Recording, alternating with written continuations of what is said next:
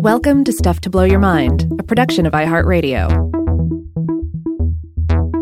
Hey, welcome to Stuff to Blow Your Mind, listener mail. My name is Robert Lamb. And I'm Joe McCormick, and it's October, and we are bringing back some of the messages you've sent in over the past week or so. Rob, do you want to kick it off with this message about the holy undead?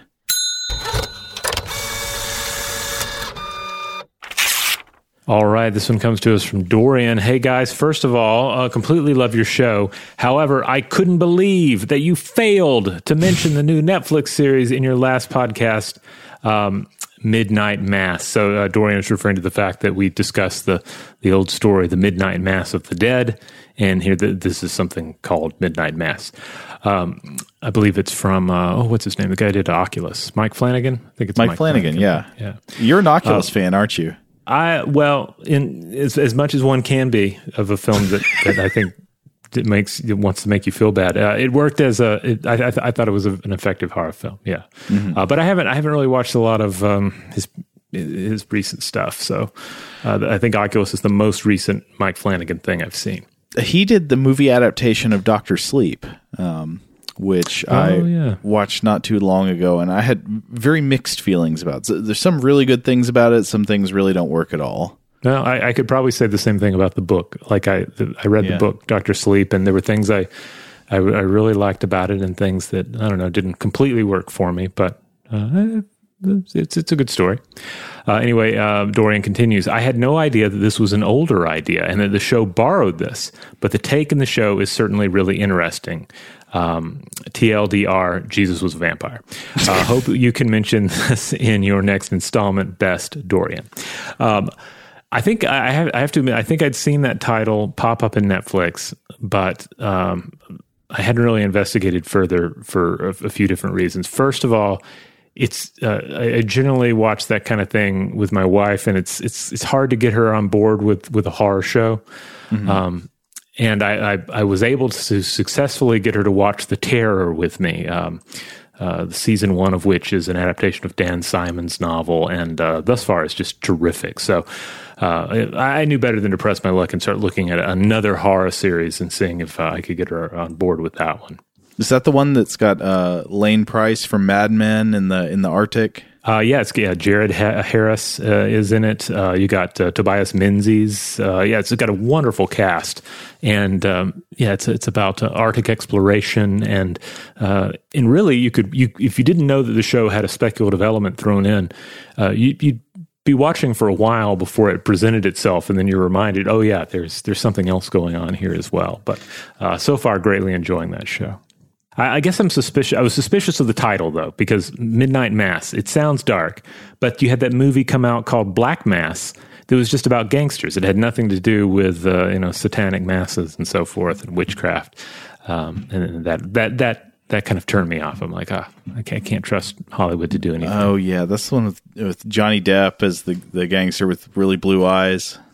I guess yeah, I think so. And he's not a warlock at all in it. Why are you wasting my time? No, he's just kind of a grimy killer. Well, anyway, Dorian, thanks for bringing that to our attention. Yeah, I had not put 1 and 2 together that might be related to what we were discussing in the show, but now that I know that there's at least some element of the Midnight Mass of the Dead there, I'm interested to check it out.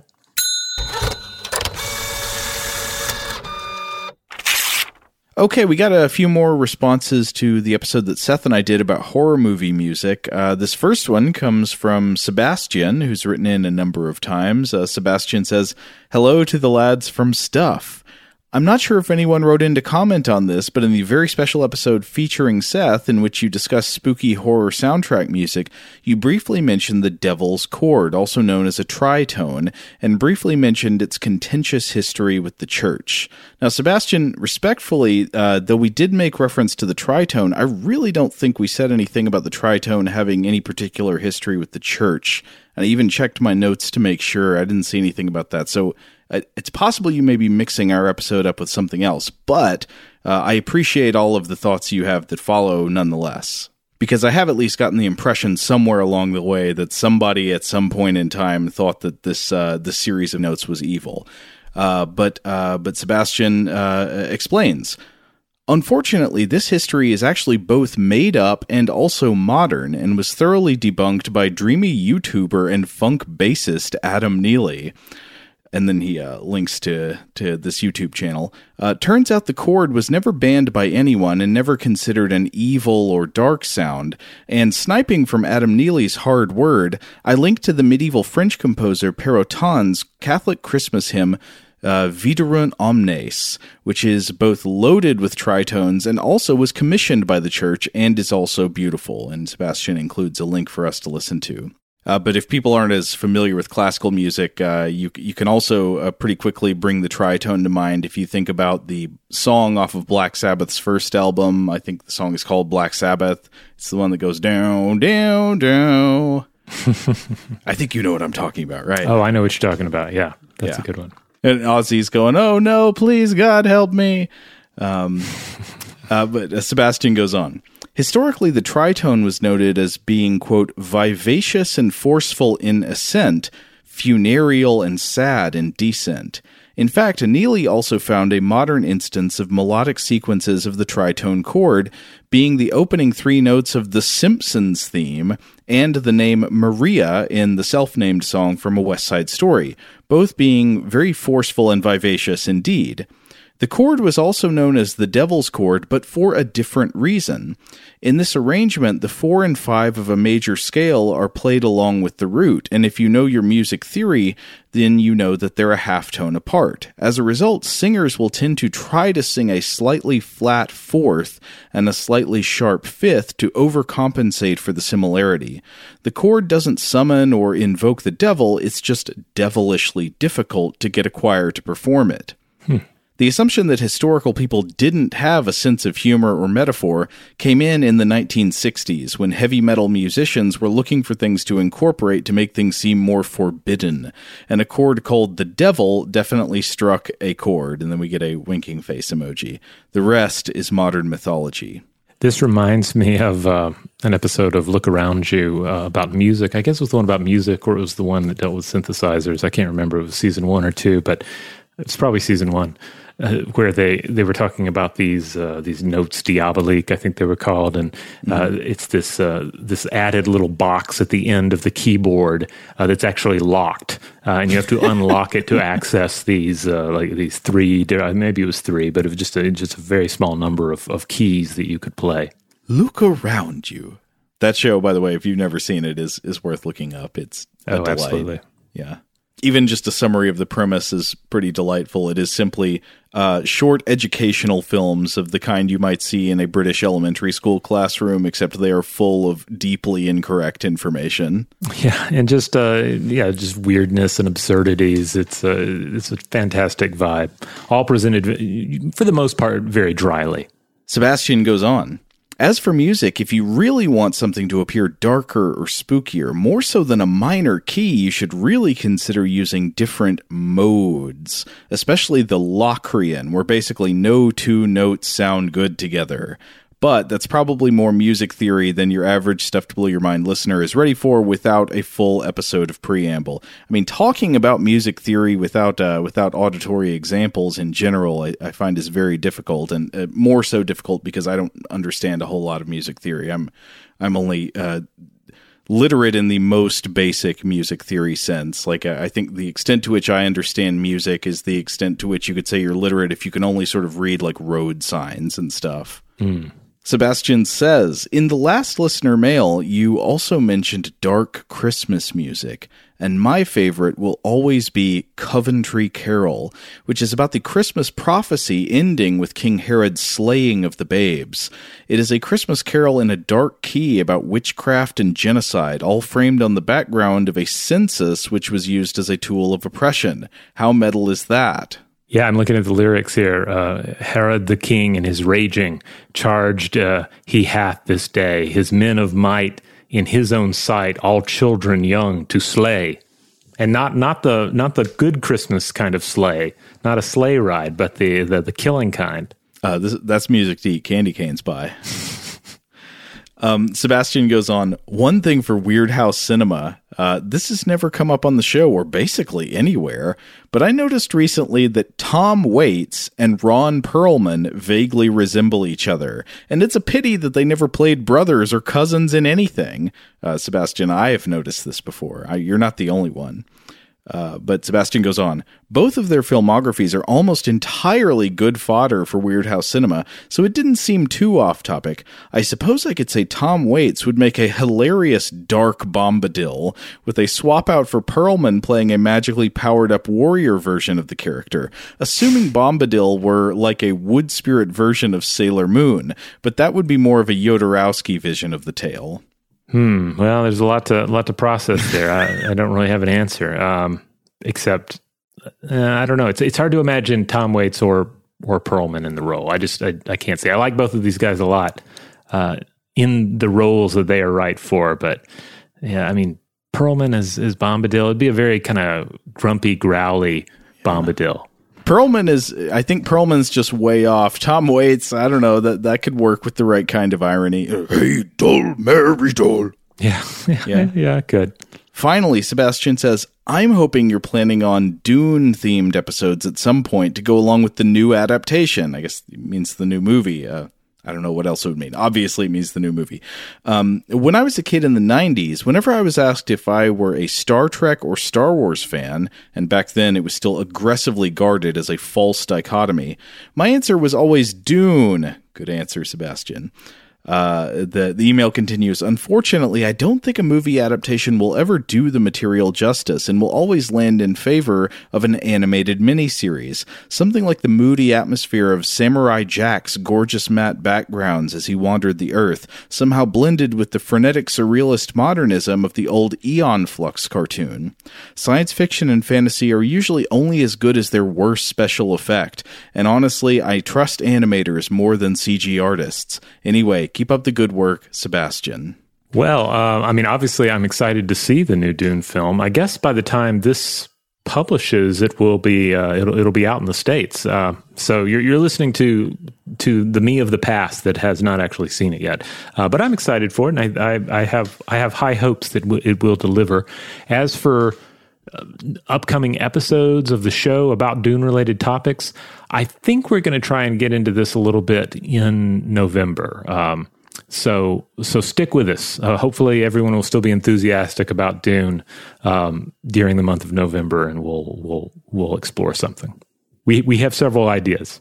I am also extremely excited to see the movie. I mean, I guess you could both be very excited to see the movie and think that it could be great, while also believing that it will be sort of hard for any movie ever to really fully capture the feeling of the novel. But I guess people could probably feel that way about any novel. I mean, that may be true, especially of something like Dune. But I don't know. I'm very excited for the movie. Yeah. I mean, obviously, a book like this, it means a lot to a lot of people, and it's had a lot of time to find a sort of finalized form in your mind.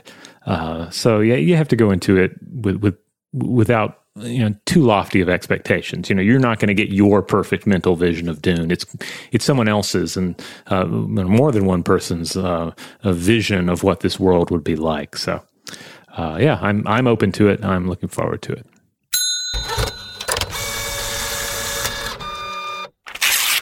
All right, this next one comes to us from Nick. Nick writes, in a recent episode, you said you couldn't think of a single example of major key music being used non-ironically in a horror film.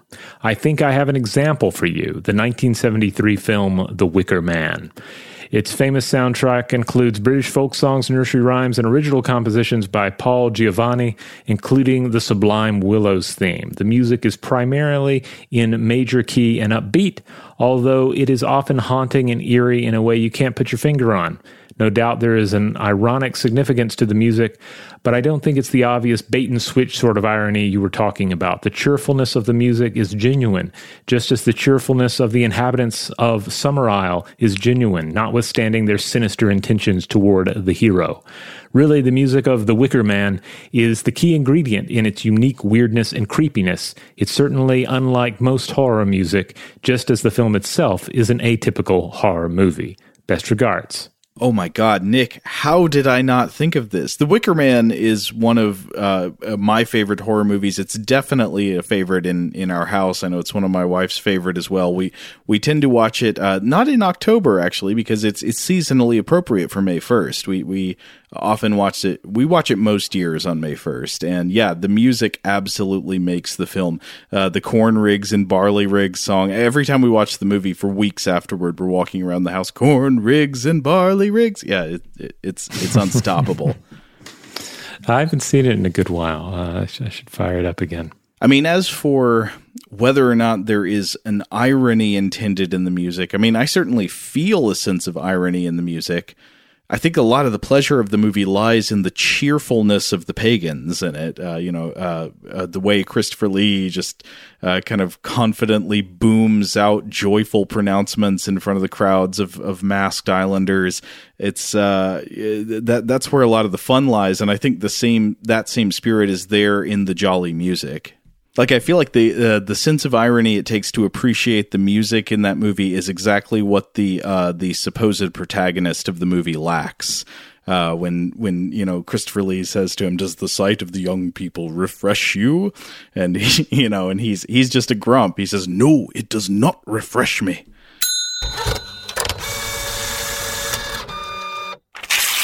All right, this next message comes from Lee. Lee says, "Hello, my friend, a film composer, and I, a sound designer, just finished listening to your episode on scary music and loved it. We had a couple of thoughts about the episode we wanted to share. One, in regards to the minor key being dissonant, I theorized that the minor third doesn't occur in the overtone series until very late. He wanted to point out that children's music and modern pop tend to have minor thirds because they're easier to sing." I'll have to take your word for it on that because I, again, don't fully understand what that's referring to there. But then this next point I thought is a great one. Lee goes on, "We were surprised you didn't mention the dies irae, a 4-note sequence, an octave displacement, a broad distance between high pitches and low rumbles, common in spooky films. These might be fun research tangents." Yes, we can definitely come back to this, especially I've been thinking about the dies irae. So this is a 4-note sequence that you will recognize from probably initially your brain will lock onto it in one movie score, but then you'll notice it all over the place, usually in dire, dark kind of scenes, especially in horror movies. It comes from medieval monks' chants, I think from funeral chants, but it's used in all kinds of film scores. One place it's very iconic is it's the first 4 notes in the classic main theme to The Shining by Wendy Carlos.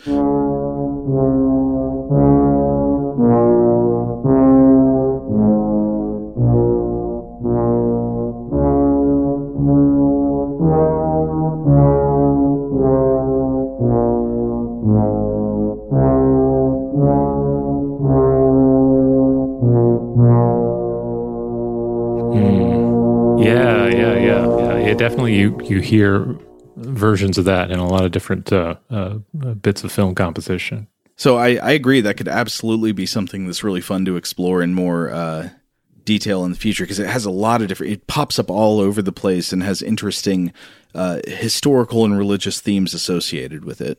Now, I think you mentioned off mic earlier that we also see this in the Simpsons theme song, or some version of this? Oh, no, that's the tritone. That's the tritone, okay.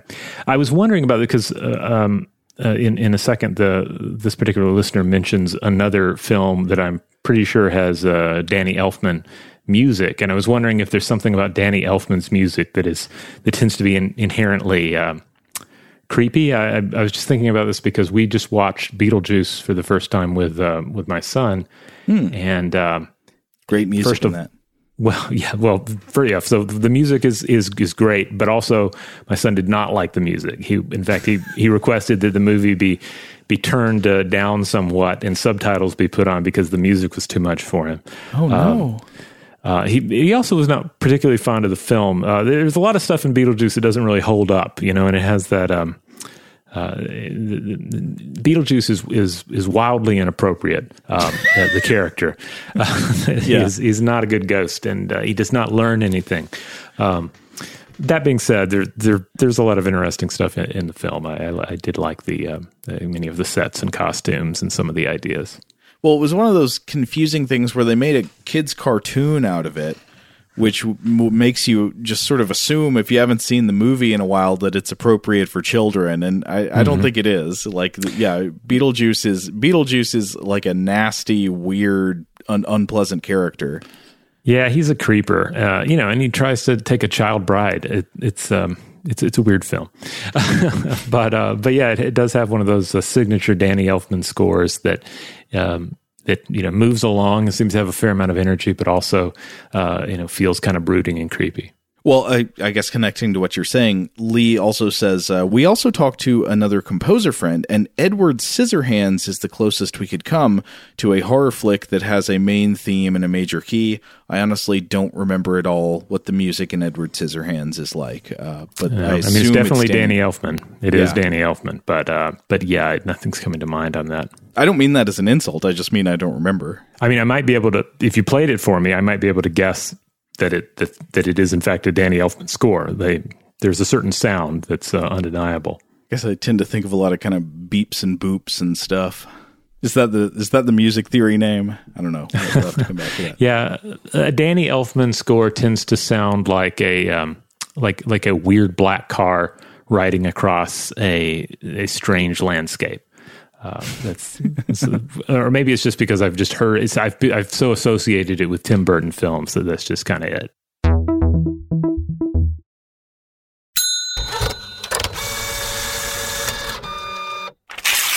All right, before we move on to some Weird House Cinema stuff here, I have a quick bit of listener mail from Discord. Yes, we do have a Stuff to Blow Your Mind Discord.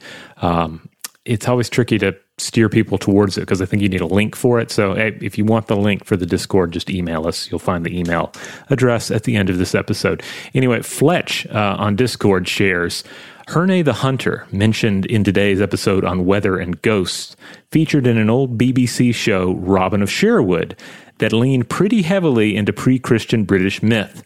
It also had Sean Connery's son Jason as a second incarnation of Robin in later seasons, and a young Ray Winstone as Will Scarlet. The music for the show was done by Clannad, the band Enya was in before her solo career, and they included a YouTube compilation of various bits that featured Herne the Hunter. I had to look this show up. It looks pretty fun. I noticed that Richard O'Brien shows up in it and plays a wizard for a number of episodes. Ooh. And combine that with a cool score, and I'm potentially interested. It looks like you can access it via some streaming sites today.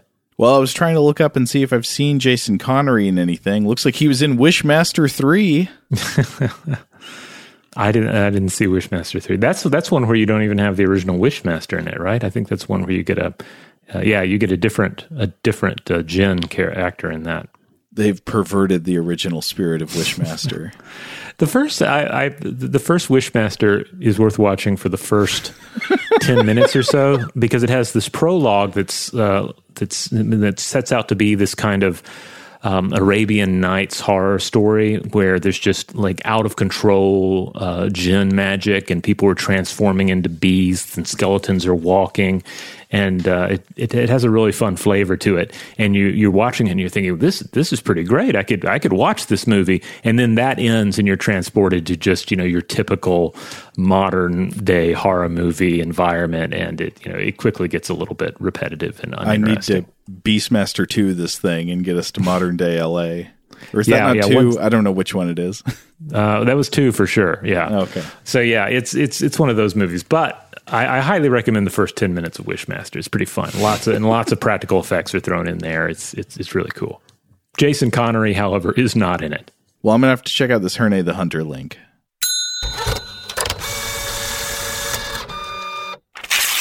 Okay, this next message comes in response to the Ghosts of the Wind and Rain episode. This is from Anne. Anne says, Hey, Robert and Joe. I love the show. I've been listening for several years, and I've written in as well. I'm especially appreciative of the 6 episodes a week format, so thank you.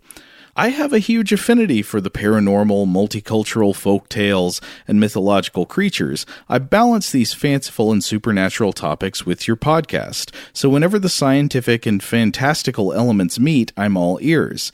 In reference to your Ghosts in the Wind and Rain episode, you question if there are skeptics within the paranormal field. My answer is yes. Many of the investigators and those who are interested in the topic refer to themselves as, quote, open-minded skeptics. They try to find non-paranormal explanations for paranormal events. Take that approach how you will. Personally, I've never had any supernatural experiences, as far as I know. And then on a different topic, the Monster Fact episodes are delightful. I have a possible topic for you. The I'm not sure how to say this. The Vardager? Besides being a heavy metal Christian band from Norway, parentheses, of course, is a Norwegian term for a spirit predecessor. A Vardager is likened to an auditory doppelganger that occurs before the arrival of the person that is being imitated. Thank you for all your research that you put into your topics. The content is always engaging, and thank you for taking time to read my email, Anne.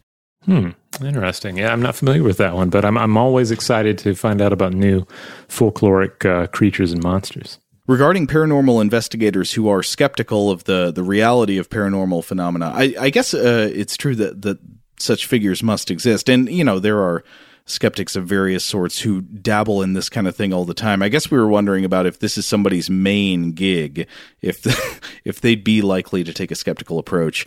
And one thing I know is that, though I think this is not who you are talking about, there are some people, just a heads up, who, like, I've looked into before, who describe themselves as skeptics, but then when you start listening to the stuff they're saying, they're actually just full-blown ghost realists. They're just like, and then there was a demon possession here, and, and so they're just fully on board, but I guess trying to get extra sort of cred by calling themselves skeptical. Interesting. But I'm not saying that the people you're talking about are like that. I'm just saying I know there are people like that. I mean, I think a part of it, again, comes down to the entertainment value of it. I think that's what we were talking about before. Like, it seems like there's going to be a tendency to lean into the idea of, I want to believe.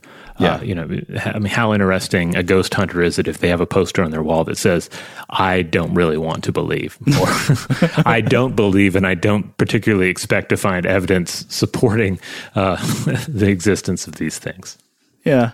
But I guess one of the things I should drive home, I've driven this home before, is that I guess if there's a balance of the two energies, if there's sort of a, what if this is real, but then you base that in fact. I think that was one of the big failings of the episodes of Unsolved Mysteries that I watched when I was a kid that would get into some sort of paranormal topics where either they didn't, or I certainly don't remember them getting into the skeptical counter arguments.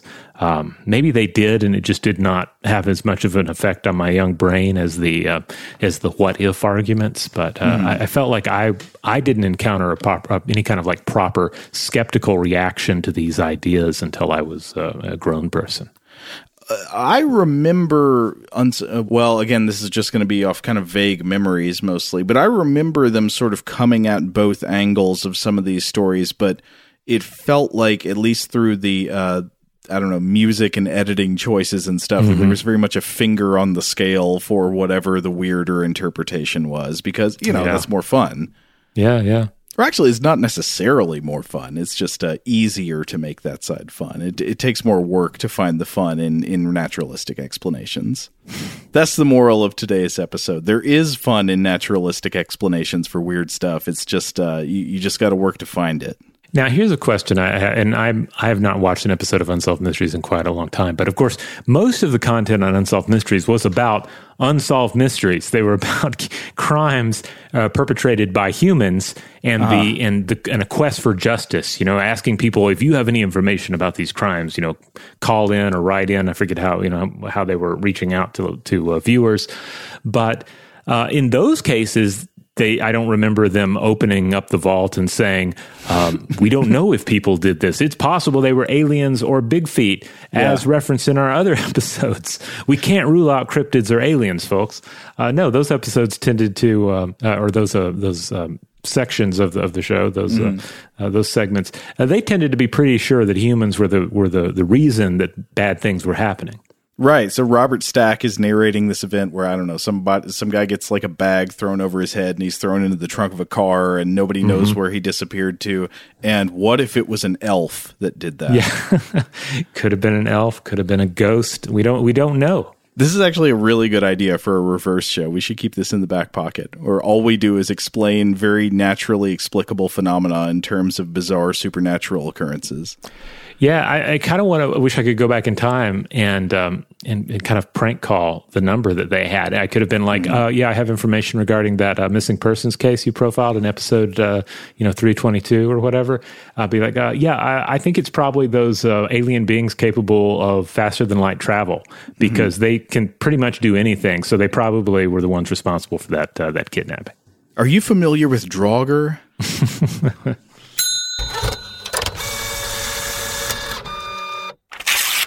Okay, we got one last message about Weird House Cinema. Rob, do you want to do this one?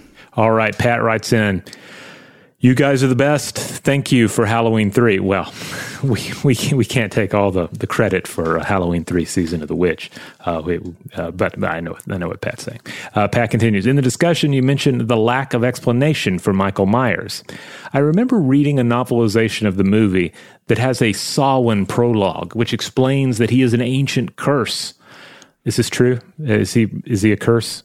They get into that in later movies. I don't know how early anybody came up with that idea, but by, say, the 6th movie, definitely. Maybe it's there in the 5th one, too. I'm not sure. It was somewhere in those horrible later sequels, they start saying, oh, yeah, he's some kind of ancient druid magic thing. I don't know. Oh, okay.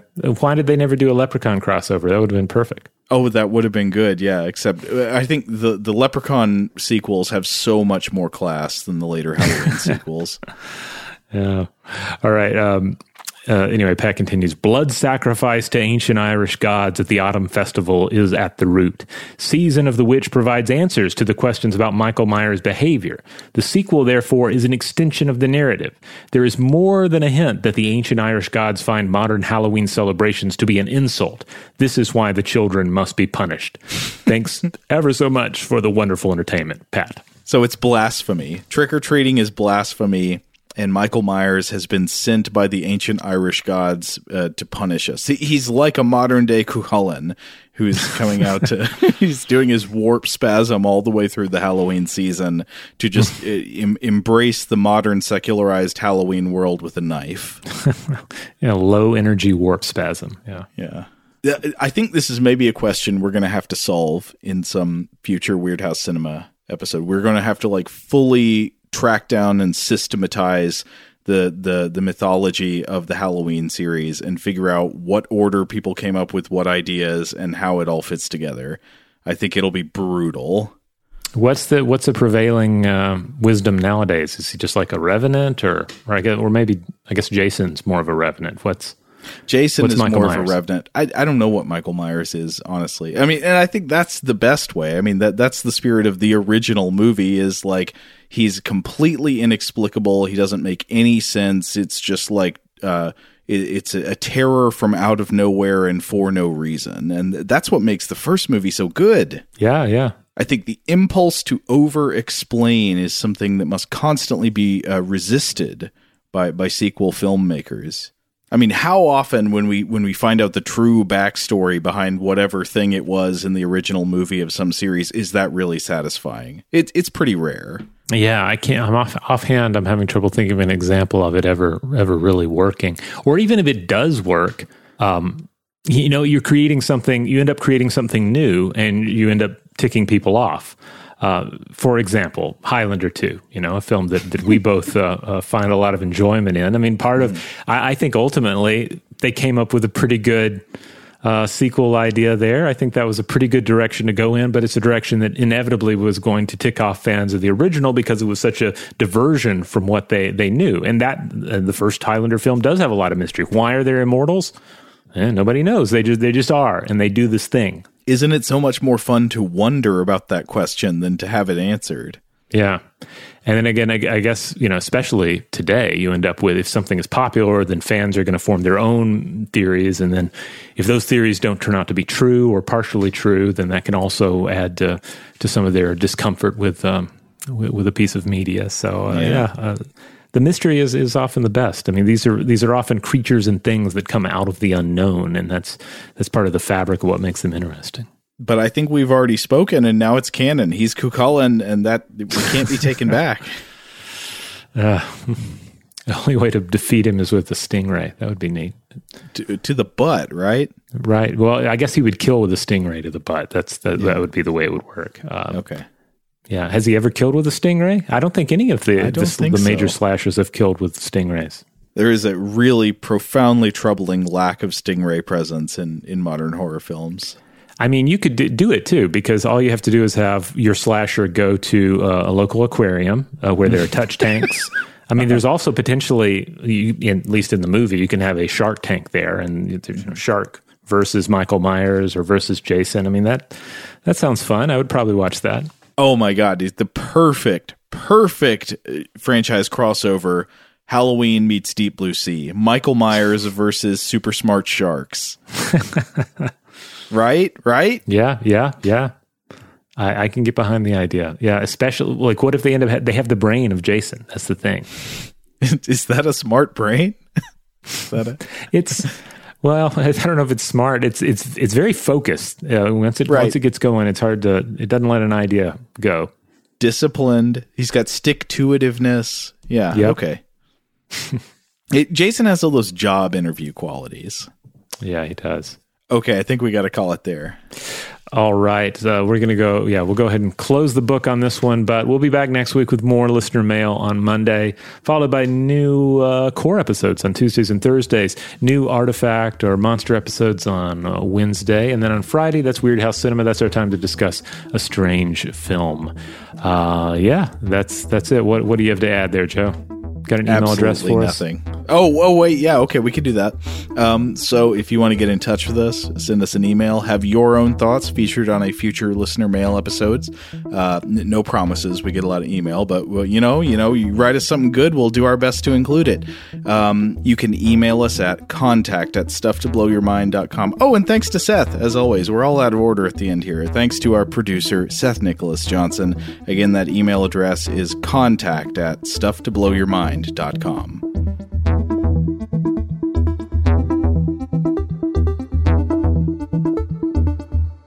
Stuff to Blow Your Mind is a production of iHeartRadio.